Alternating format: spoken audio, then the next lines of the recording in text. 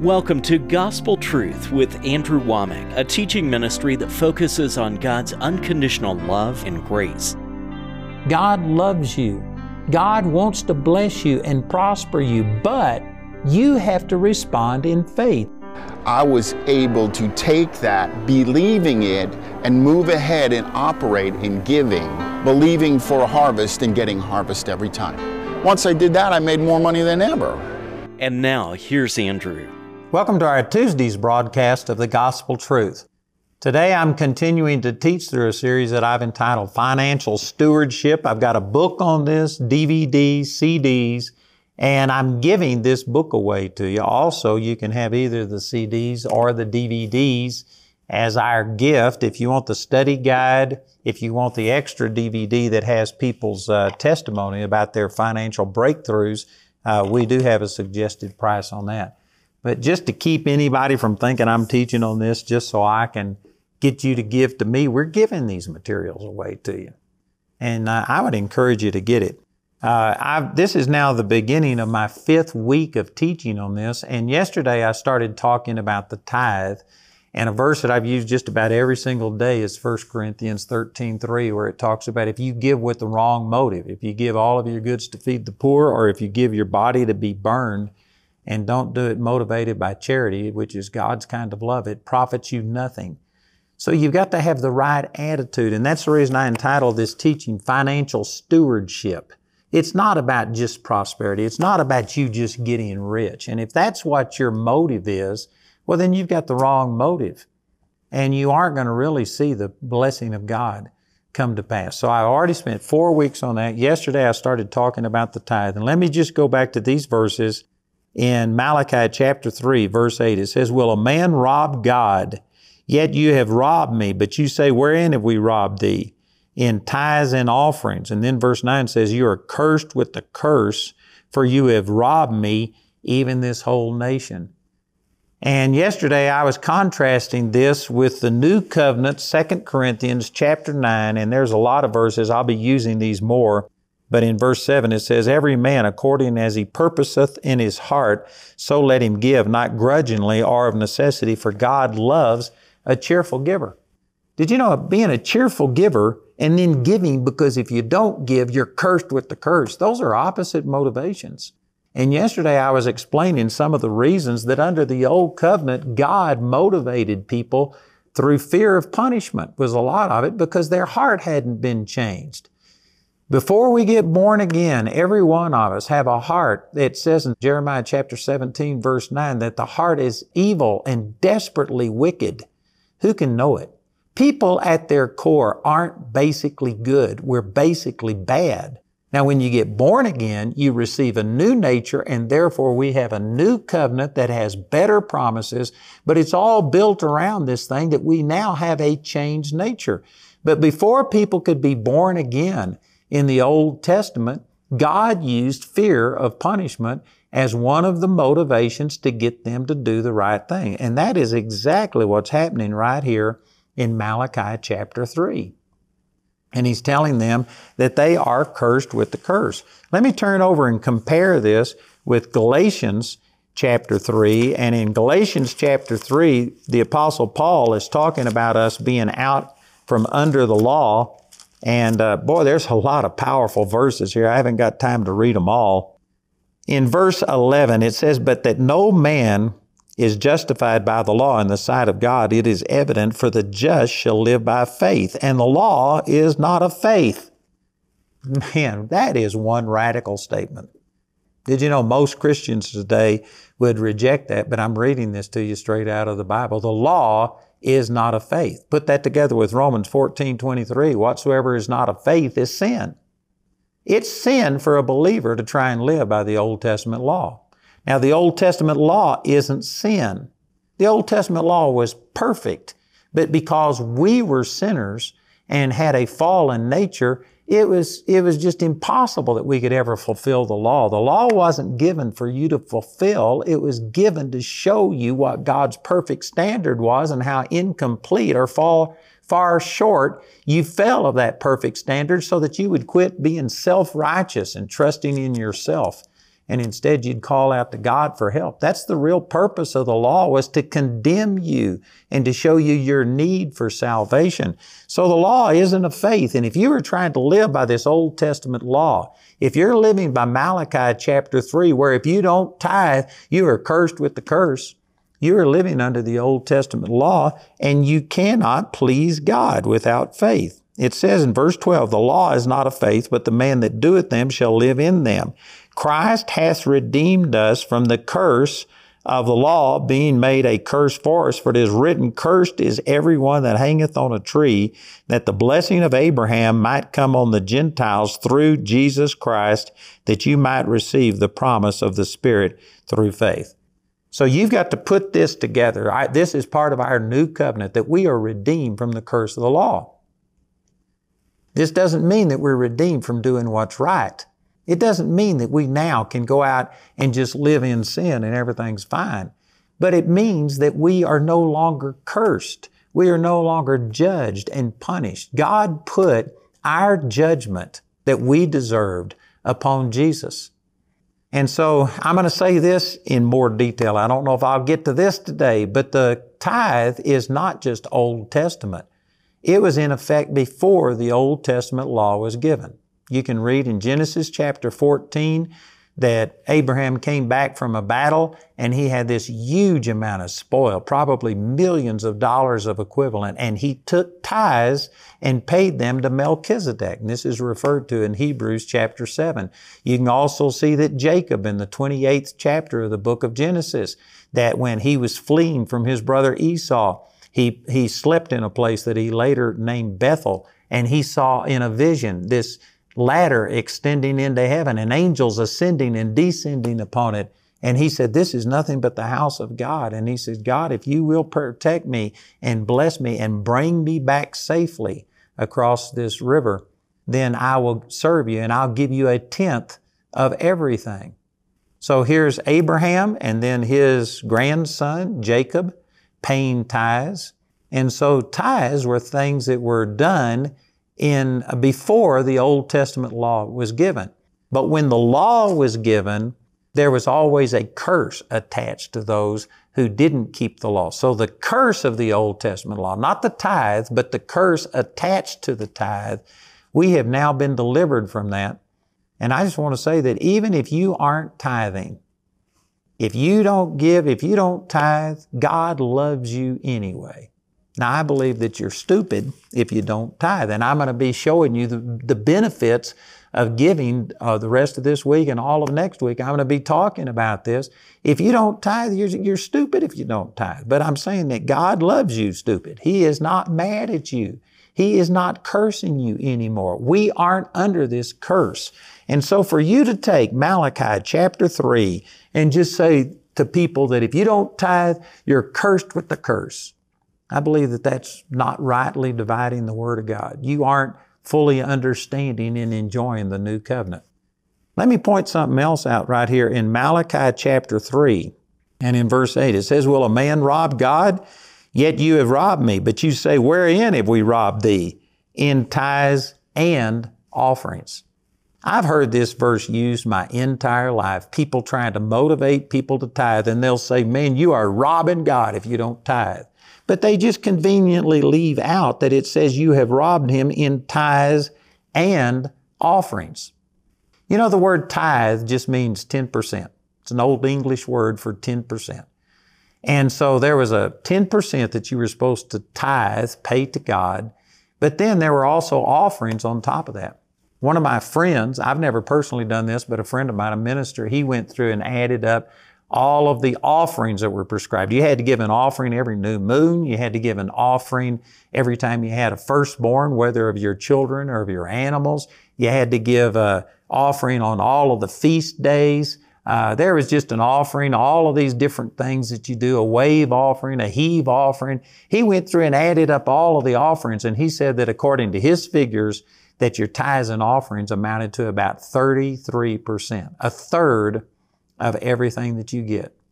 So people conveniently say, man, you're robbing God if you aren't paying your tithes. Well, if you're going to be scriptural, you have to say you're robbing God if you don't pay your tithes and offerings. Unless you're giving 33% or more, then you would come under this curse. And I can guarantee you there's a lot of people that preach the tithe and use this as a club to beat people, and they aren't giving 33%.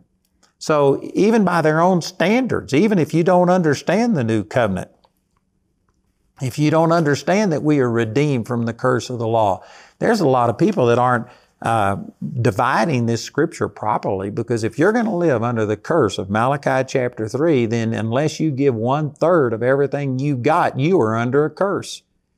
Man, you had better crawl out from under the curse of Malachi chapter 3 if you really want to prosper. There's probably the majority of people watching this program right now that you do not give 33% or more of your income to the Lord. And unless you understand the things I'm talking about and the freedom that we have in Christ today, well, then many of you are going to come under this curse, and that's not what God intended. Again, the Old Testament law was not really given for you to keep it and thereby earn relationship with God. It was to show you such a perfect standard, what God intended man to be, that it showed us our sin. It showed us our need for God. It was to drive us to God. It was to drive us to our knees. You know, I heard a story about a guy that went to heaven. I think I mentioned this earlier in this series, but so I won't go through the whole thing. But anyway, he was thinking he could get in by his own good works, and they said, you have to have 100 on this questionnaire. You have to get 100 points. And so they said, hey, did you go to church? Oh yeah, that was worth half a point. Did you love your wife? Were you faithful? I was faithful to my wife. That's worth 1 point. Did you pay your tithes? That's worth half a point. And anyway, after a dozen questions, he had like 5 points. And finally, he just says, my God, if this is what you demand, have mercy on me. And the angel says, come right on in. Amen. That was the purpose, was to get people away from projecting and pronouncing their own goodness and thinking that somehow or another they deserve to have a relationship with God. God gave this law that was so perfect that it just made us recognize that, God, if this is what you demand, have mercy on me. And that's what he was driving you to. The law is supposed to drive you to the grace of God, because nobody can ever keep it. So this curse that was placed upon people in the Old Testament, we don't need to be giving with that motivation. We need to purify our hearts and recognize that under the new covenant, God wants you to give, not grudgingly or of necessity, because God loves a cheerful giver. I'm going to say some things that people who are really strong on the tithe will hate and probably criticize me over. But I believe that if you struggle in this area of giving, that it would be better for you to give 1% or 2% or 5% or whatever you can give, and give it with the right attitude and give it in faith and give it out of love, rather than to give 10% or 20% out of duress and do it grudgingly and under compulsion. God loves a cheerful giver. And I believe it would be better for you to just start where your faith is and build up. Now let me say this, that I believe that under the new covenant, what we have is infinitely better than what we had under the old covenant. And if the old covenant prescribed 10% in tithe and up to 33% in tithes and offerings, well, then I believe under the new covenant, man, what God has done for us is so much greater than the animal sacrifices and the things that they had, that I believe that New Testament believers ought to be able to give even more. We ought to be able to see the supernatural provision of God in our lives and experience this much more than the Old Testament people did. Again, I'm not saying these things for any purpose except to illustrate what I'm talking about. But my wife and I, this is what we do personally. This is just what we feel comfortable with. I'm giving as I purpose in my heart. I believe that God's given us that freedom. So my wife and I, we have a give account, and we give 25% of everything that we get gross just automatically goes in this give account. And that, we never touch it except to give. Now that's not all of the giving that we did. Last year, we gave away 120% of our income. There's been a number of years that I've given away more in a year's time than I get in a year's time. I can't do that every year, but I don't know what it averages out. But we give a minimum of 25% that goes into this give account, and then we give thousands of dollars. My wife mostly gives by check and stuff, but I just give cash to people all the time, and I give thousands of dollars to people. And this is talking about our personal give account, not our ministry and stuff. And so I don't know exactly what we give, but I can guarantee you it's at least 40, 50% or more. And this is just what I purpose in my heart. I believe that believers ought to be doing at least what was done under the old covenant. But again, I say that you need to do it as you purpose in your heart, not grudgingly or of necessity. And if you haven't been faithful in your giving, and if this is a struggle for you, it would be better for you to give a smaller amount and do it with the right heart than to give a larger amount and do it with the wrong attitude. The attitude is more important than your gift. And that's what I've been trying to get across in this whole series, is that the reason God wants us to give is not because He needs your money. You need to trust God. And you need to trust God in every area of your life. Not just in money, but in every area. But when it comes to finances, you spend more time working and making a living than you do anything else. And people departmentalize their life, and they get this section over here, and they go to church 1 hour a week. Or if you're really spiritual, you go to church 1 hour a week, and then you have a 15 or 20 minute devotional every day. And a lot of people think, man, you are really doing something. But then you spend the rest of this time, you spend at least 8 hours a day, probably more than that, many of you, making a living, and that just is totally disconnected from the Lord. How do you get to where you're trusting God with your whole life? Not just a Sunday or a devotion, but your whole life is committed to God.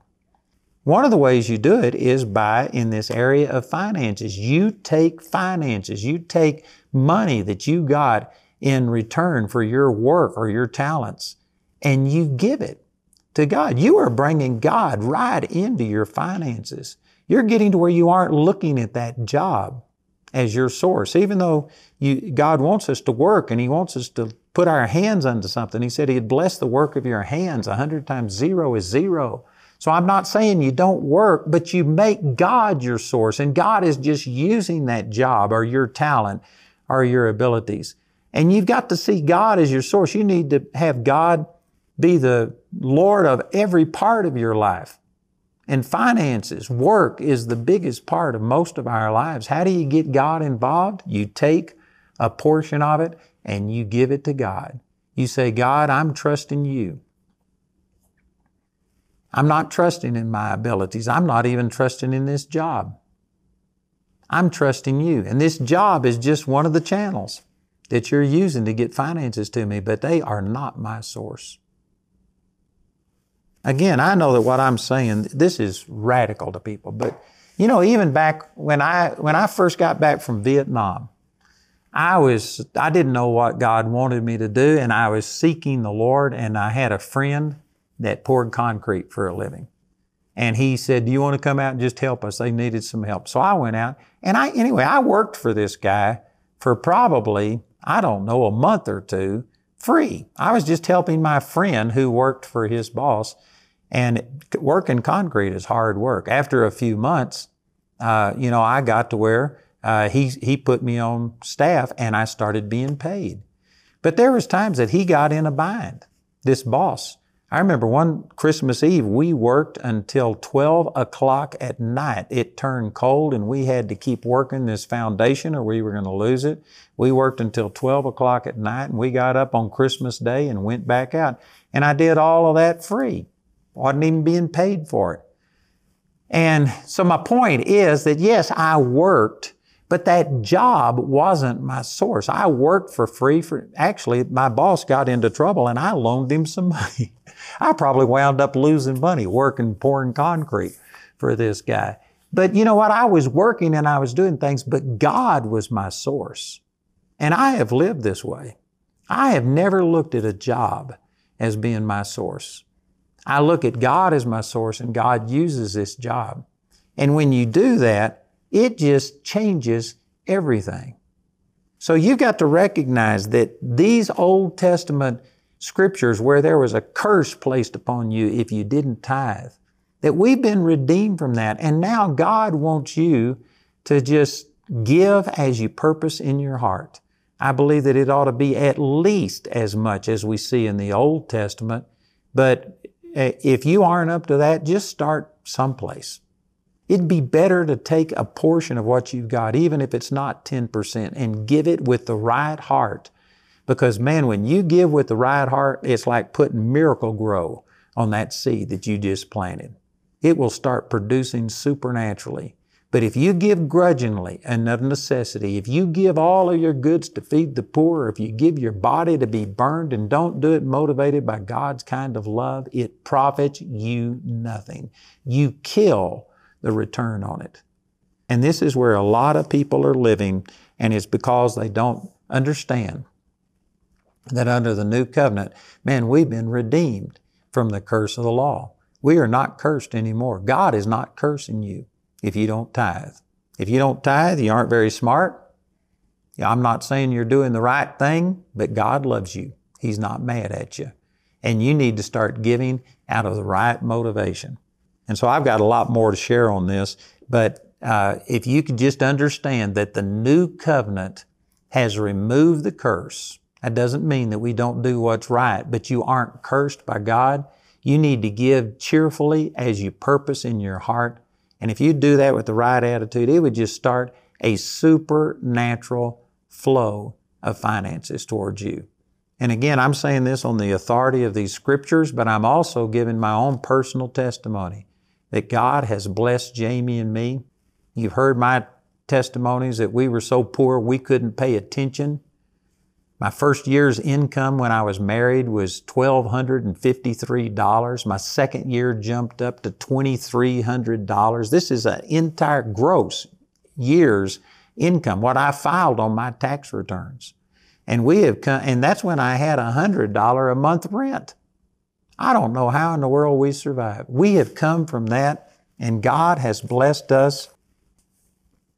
I was thinking about this today, and I don't know for sure, but I suspect that I've probably given over $1 million away over my lifetime in giving. And that's awesome compared that, man, I was so poor I couldn't get out of town. I'm saying that on the authority of the Word of God, what I'm saying works. And by my own personal testimony, it works. And the reason some of you haven't seen this prosperity, you have given and given and given, and if you could see 100-fold return on everything that you have given, you would be super prosperous. And yet you haven't seen that. Not because God and His Word aren't true, but because of the attitude. It profits you nothing if you give with the wrong heart. So I tell you, this teaching, I think, it has transformed my life. And I have prospered supernaturally. I believe it'll work for any of you. There needs to be a heart adjustment. And that's what all of this is talking about. So I've got this book. This is my gift to you. Either this book is our free gift to you, or you can get either my CDs or DVDs, if you'll request them, as a gift. Now we have a package deal where you can also get a study guide. You can get a DVD that has testimonies about other people. If you'll listen to our announcer, he'll give you all of the details on this. I encourage you to please call or write, get these materials, and then join me again tomorrow as we continue the gospel truth. Andrew is offering his complete teaching on financial stewardship in your choice of either a book, CD album, or DVD album as his free gift to you today. Go to awmi.net to order your free product today. This offer is limited to one free product per household and is only available in the US, UK, Canada, and Australia. This teaching is also available as a companion study guide for a gift of any amount when you contact us. Or you can get these valuable resources in the Financial Stewardship Package. This package includes the Financial Stewardship book, study guide, and your choice of either the CD or DVD album, as well as the Financial Breakthroughs DVD. This DVD includes 6 testimonies of people that experienced the freedom of turning their finances over to God. This package has a catalog value of $115, but you can get it today for only $80. This entire series is also available for audio download absolutely free from our website. Go to awmi.net to see all the ways you can get these products. While there, you can discover more product details and download additional free resources. Or you can call our helpline at 719-635-1111. We're pleased to announce our helpline is now open 7 days a week, Monday through Friday, 24 hours a day, and Saturday and Sunday from 7:30 a.m. to 6 p.m. We'd like to point out Andrew's upcoming speaking schedule. Mark your calendars to come meet Andrew at one of these events and let the Word of God transform your life. In the month of December, Andrew will be in Woodland Park to host the musical production, The Heart of Christmas. The Heart of Christmas is an unforgettable mix of modern-day biblical stories with heartwarming, familiar seasonal songs and American traditions that represent the true meaning of the season. In January, start off the new year with Andrew and guest speaker Dennis Burke in Glendale, Arizona at the Phoenix Gospel Truth Conference. And in February, join Andrew and guest speaker Jeremy Pearsons in Orlando for a Gospel Truth Conference. Then, Andrew will be speaking in Naples. For more details on Andrew's next meeting in your area, visit our website at awmi.net. If you haven't yet partnered with us, I'd like to encourage you to pray about it, and then if the Lord says so, join with us, because we are taking the gospel not only through television, but we've got over 70 different locations around the world, offices, I think in 16 different nations. We have probably 8,000 students going through Charis Bible College at any time with over 8,000 graduates.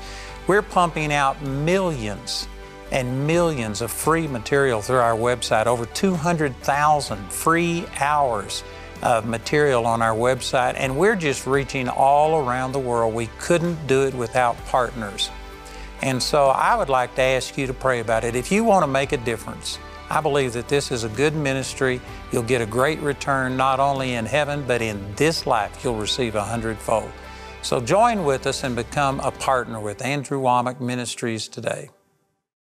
Welcome to the AWM Minute, a small glimpse on how the friends and partners of Andrew Wommack Ministries are saving lives around the world. Lives like Scott Peterson. When a horrific car accident put Scott in the trauma unit, he was unconscious, on life support, and expected to lose one of his legs. While the doctors prognosed a very small chance of survival, his wife Diane stood her ground that by the stripes of Jesus, her husband was healed. I had to tap into what God's Word said. So I just opened up to Psalm 91. With long life, I will satisfy him and show him my salvation. That came alive to me. I felt that the Lord spoke to me.